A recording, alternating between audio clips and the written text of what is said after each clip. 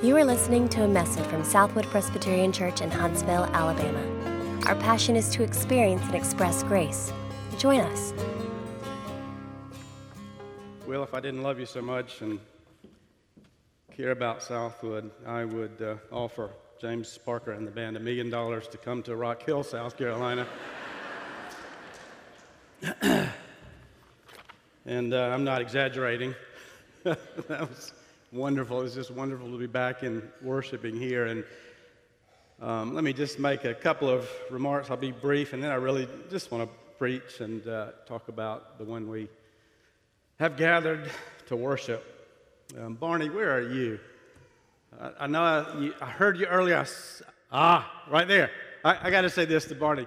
Barney, you'll remember this, but when I first came to Southwood, and I every once in a while I have a question, so I'd call Barney, and Barney would say, yeah, and yeah, thanks, Barney, that's what I needed, and then I would, every time near the end of the conversation, I'd, Barney, thank you for giving me such a great church. You remember that? And you said, finally, after I did that a number of times, I said, Mike, you don't have to tell me that anymore. I get it. Thank you.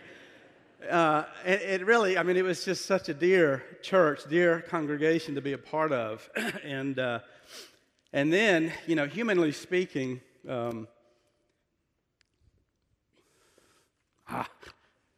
Not supposed to do this, don't want to do this. Ralph Kill. Humanly speaking, between Barney and me, there was, I think, almost a year and a half. Is that right, Ralph? Close to that? Well, humanly speaking, Ralph really kept this congregation together. And when I got here, Ralph realized pretty quickly I didn't have an administrative bone in my body. And so he just did what needed to be done. And there's so much more I could say, but, when I first got here, I really still saw myself as a real estate developer who had gone to seminary. And that's the truth. And I was learning to be a pastor. And learned a lot. I'm not going to cry. From you, Ralph, thank you. I'm going to say a few more words, and Will told me to take my time, so I'm going to take my time. 6 hours later, we'll have dinner on the grounds.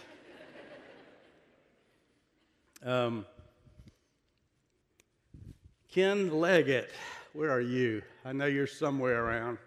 Ken, I've just never seen a more vital youth ministry. It was tremendous. You're one of the craziest youth ministers I've ever known. But perhaps the best I've ever seen. You're great. And I love you and still love getting together with you on the porch at the beach anytime we can. Nancy McCrite, what a dear. You probably recognized pretty quickly, too, after I got here, that I didn't know anything about running a children's ministry. And I didn't need to. You knew everything about it. And I could say so much about you. Your joy, you're full of joy. You're fun to be with. The kids obviously saw that. And one of the things that I treasure about you is that you did something very few people can do.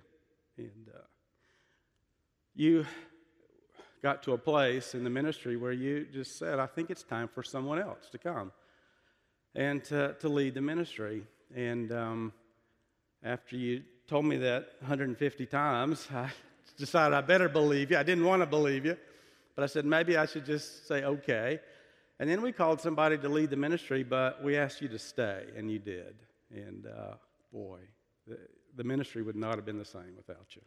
It's just dear to see you. Now, y'all don't know this about Will Spink, but when we were considering calling an assistant pastor and we realized that Will might be available, he was finishing at Covenant Seminary, somebody asked me about him, and I just looking at him and learning about him, I said, that's the kind of person you just want to get on the team, and he'll find his way.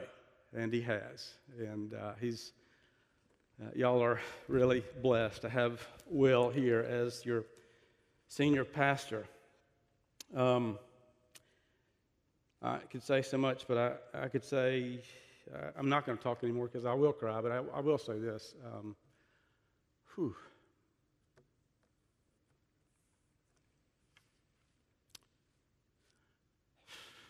It's just so dear to be back with people that we still love and still feel loved by. So we're here. That's enough crying. We're going to preach. Let's look at Philippians chapter 2. You'll find that on page 981 in the Bibles that we have for you in the pews.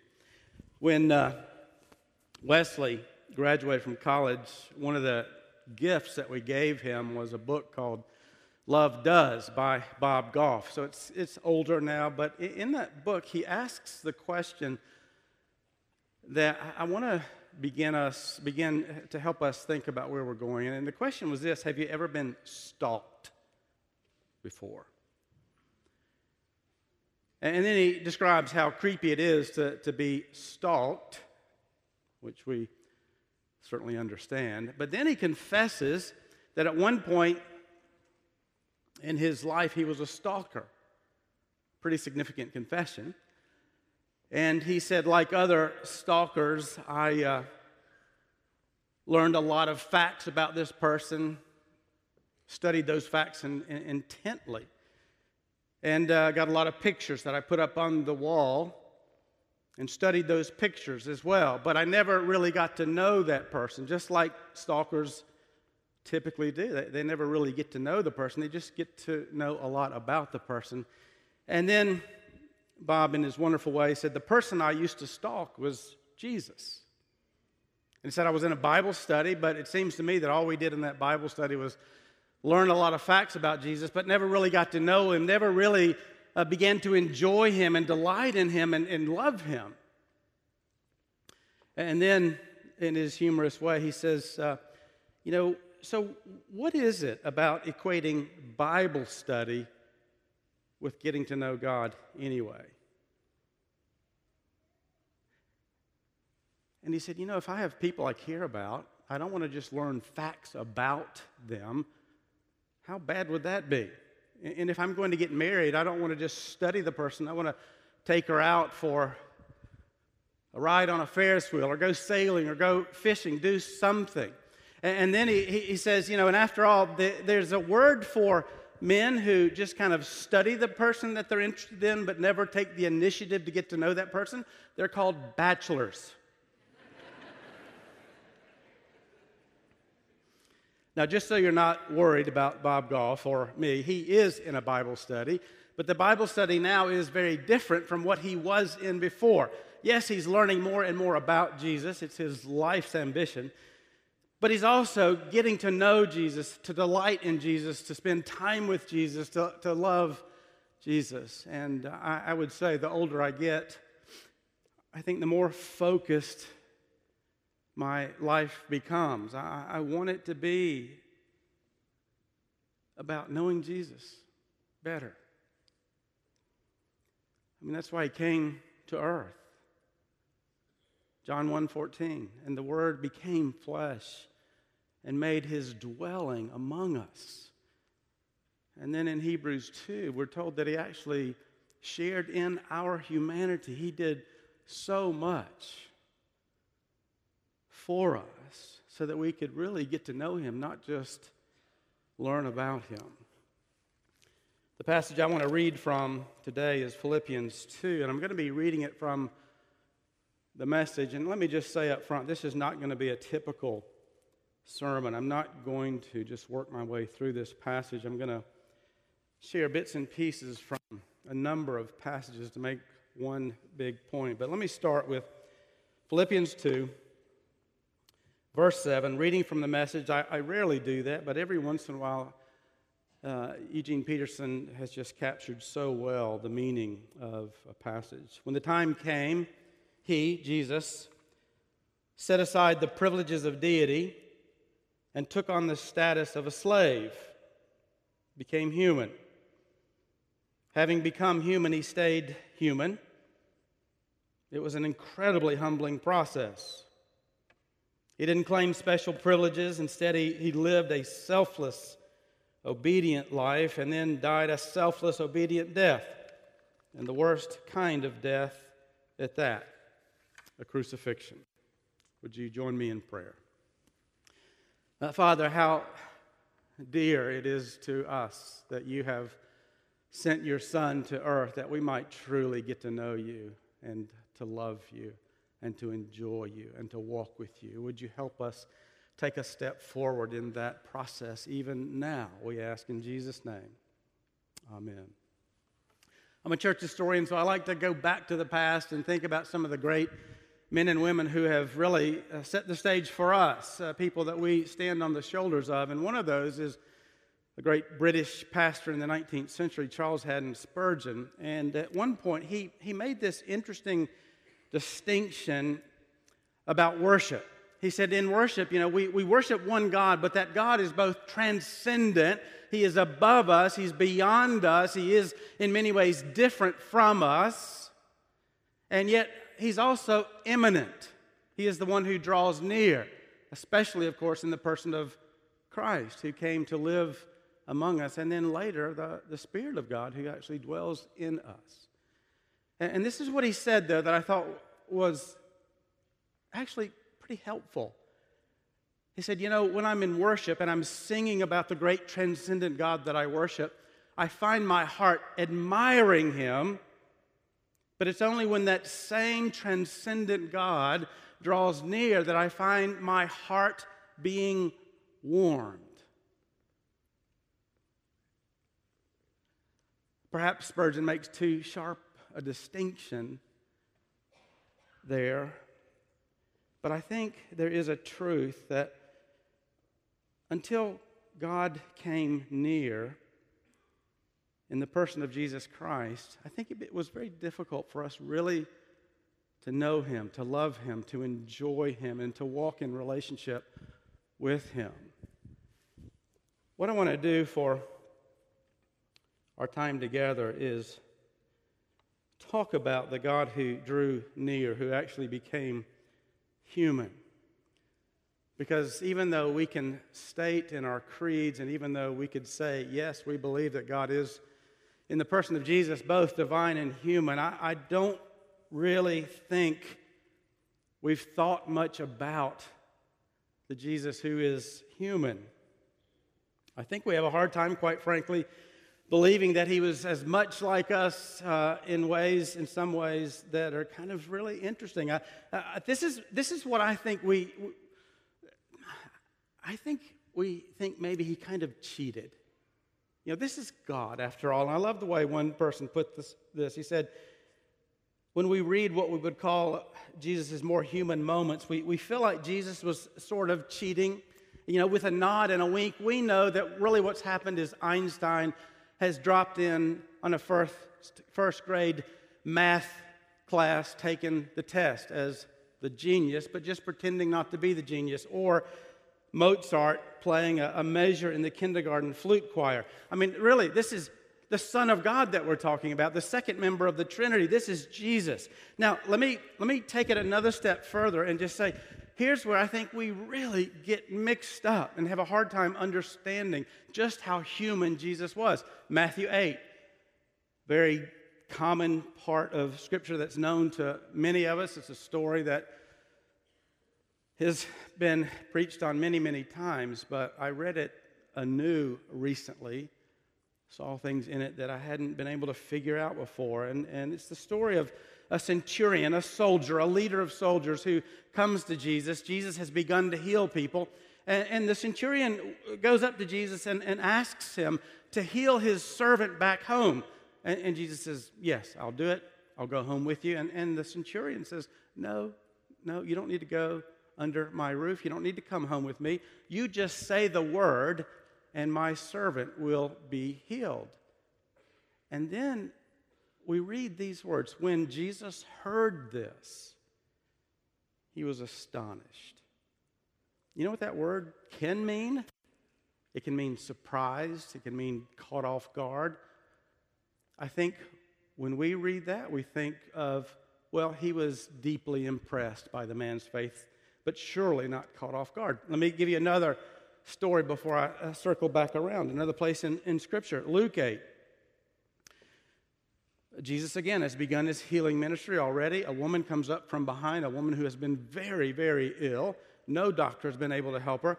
And she touches the garment, the fringe of Jesus' garment. And do you remember what Jesus then asks? Who touched me?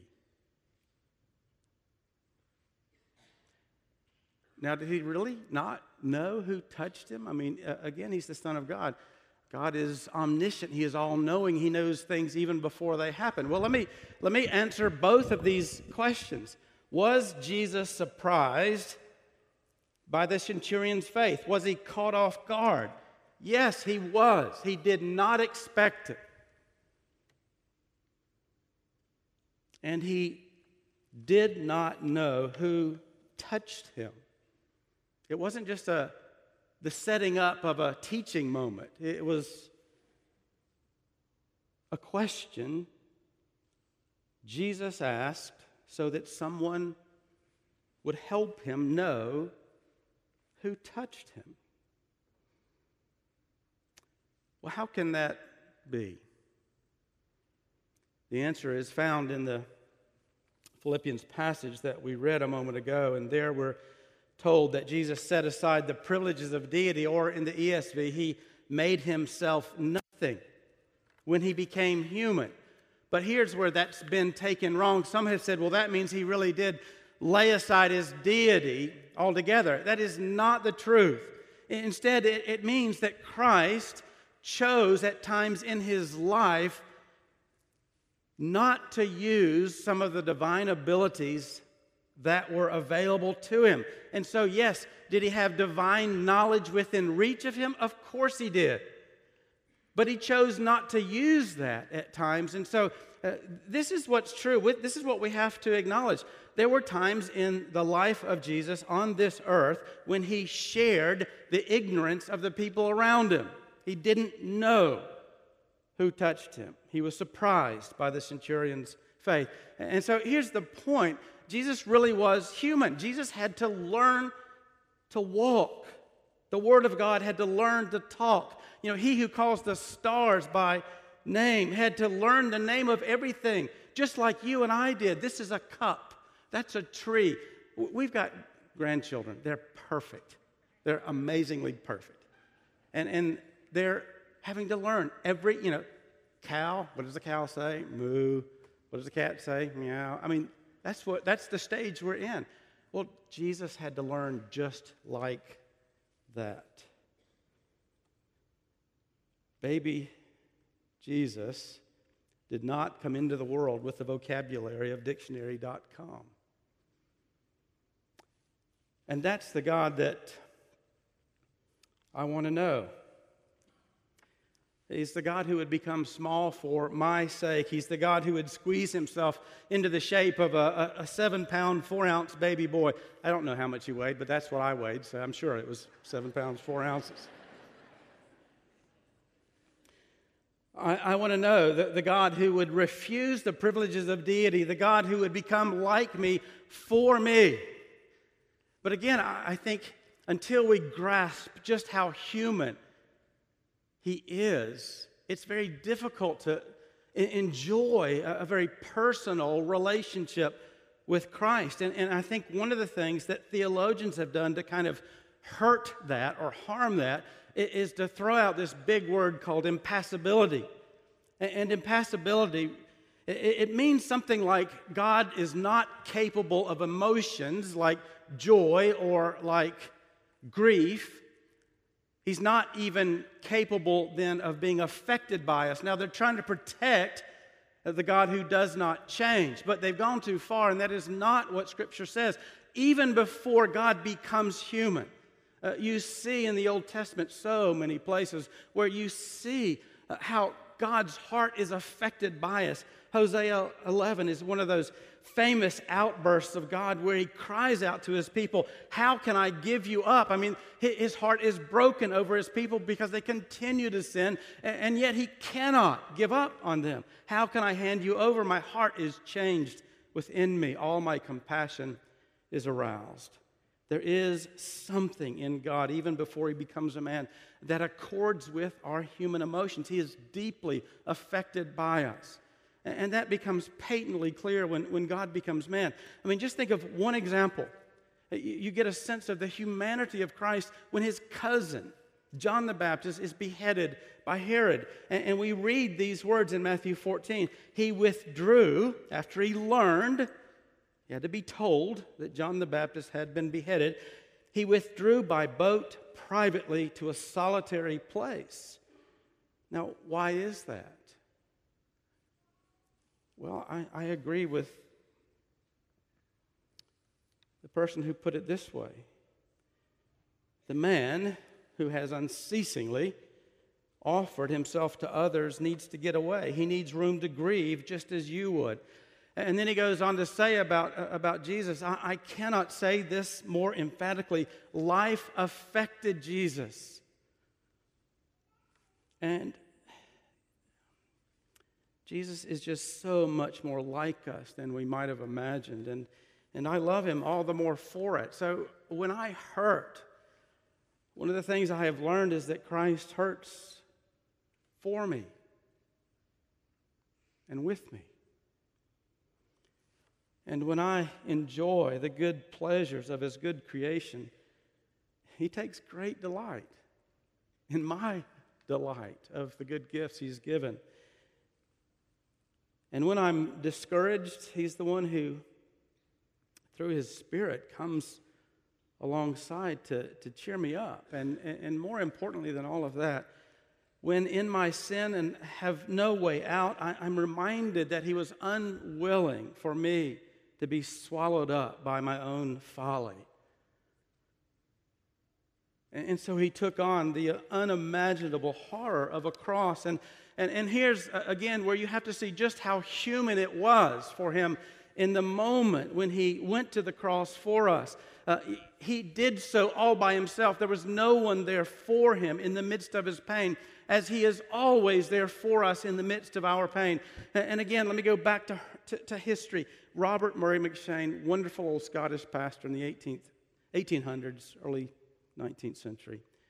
He does such a good job of sharing how alone our Savior was on the cross.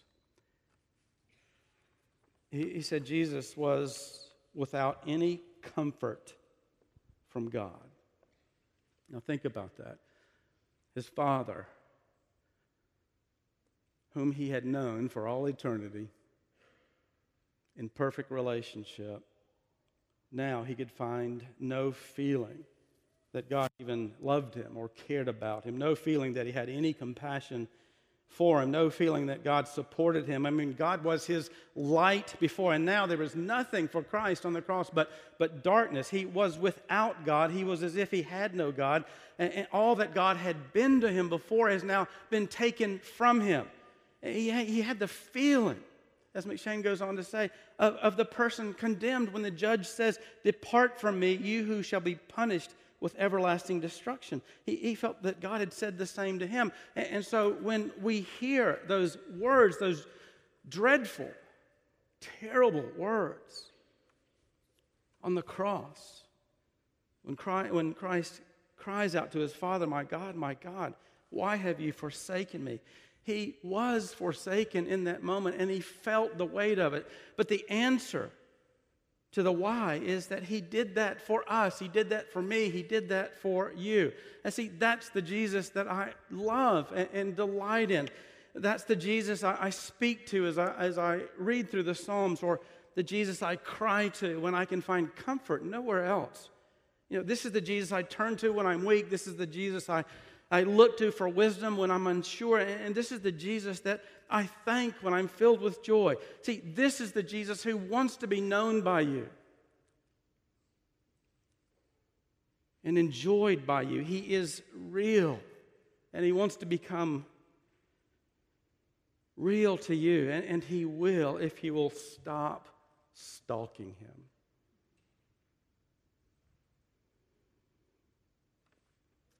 It is not enough to know about him. You need to get to know him. I'll finish with this. If you're thinking, well, how do I do that? There's so many ways, and so many people here could tell you ways that have helped them. But I want to tell you the one thing that has been my mainstay for decades. And it's something I learned in college, and it's what's kept me in a real relationship with Jesus. It's the Psalms. The Psalms has become my prayer book. It became my prayer book in college. And I think one of the things, if you've never read through the Psalms, just start at the beginning and work your way through. What you're going to see is that the authors of those Psalms express every emotion you have ever been through or will ever go through. There is joy, there is pain, there is grief, there is anger even at God, there is questioning of God, which gives us permission to be real with our real God, by the way. But the thing you're going to learn as you see, as you read these Psalms, is that the authors knew their God. It was a real person speaking with a real God who eventually became one of us so that we could get to know him and love him and enjoy him. Yes, learn the facts about Jesus. The whole Bible is about Jesus in one way or another. But turn those facts into prayers and joy and fellowship and relationship with the living God. If you want to get to know God, go to the Psalms. Meet with him. He will meet with you, and you will learn to love him and trust him and enjoy him. Would you pray with me?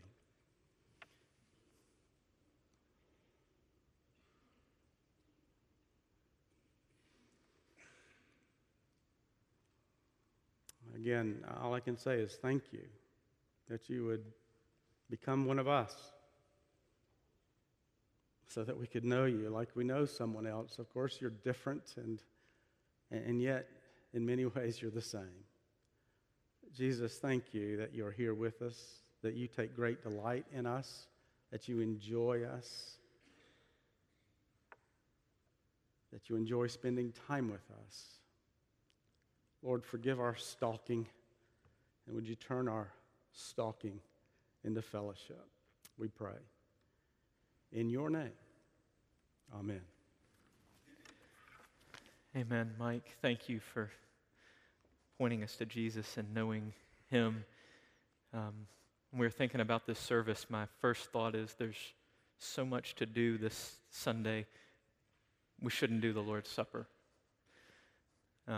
Immediately after that, my thought was, how can we not do the Lord's Supper together, celebrate together what Mike was just describing to us, that what we celebrate here is God coming to meet with us, giving himself for us. This is the defining chapter in Southwood's history, not anything that's happened in the last 30 years. This moment where the Son of God became man and went to a cross for us so that we could have relationship with him and so that we would be his bride forever because he loved us. This is what we celebrate. This is actually the thing that unites all of us. Past members of Southwood, current members, future members of Southwood, and people who've never set foot in these doors who know and trust their Savior. And so how could we not celebrate that together? Remember what Jesus said to his disciples. Paul tells us this way, I received from the Lord what I also delivered to you, that the Lord Jesus, the night he was betrayed, took bread, and he broke it and gave it to his disciples. As I am ministering in his name, give this bread to you. Jesus said, take, eat. This is my body broken for you. Do this in remembrance of me. And in the same way, he took the cup, saying, this cup is the new covenant in my blood, shed for many for the forgiveness of sins. Drink from it, all of you. This is our joy and privilege to celebrate. If you know Jesus, not in the way of know about him, but in the way Mike was talking about, where your heart's beginning to love him, where you're desperate for him, where there's no one else that can fulfill you. Whether you're a member of this church or not, come celebrate him with us. If that's not who you are, if you think, I know a lot of things about Jesus, or maybe I'm learning some things, but I don't really know who he is. I don't know him. Don't come to this table, but do know you can come. We'd love to pray with you. There's nothing that any of us here at this church would rather get to share with you than Jesus. We'd love to talk with you about him. You can come this morning as we come to these tables, and we'll just pray with you, and we'd be delighted to be able to do that. Let's pray, and we'll come celebrate together. Jesus, thank you for giving yourself so that we could know you, for showing us the glory of God in human flesh. Thank you for this bread and juice. Would you set them apart from their common use for a sacred purpose this morning? We'd be strengthened in our faith, that we might know and taste and see that you are good, and we might truly know our Savior. We ask in his name. Amen. For more information, visit us online at southwood.org.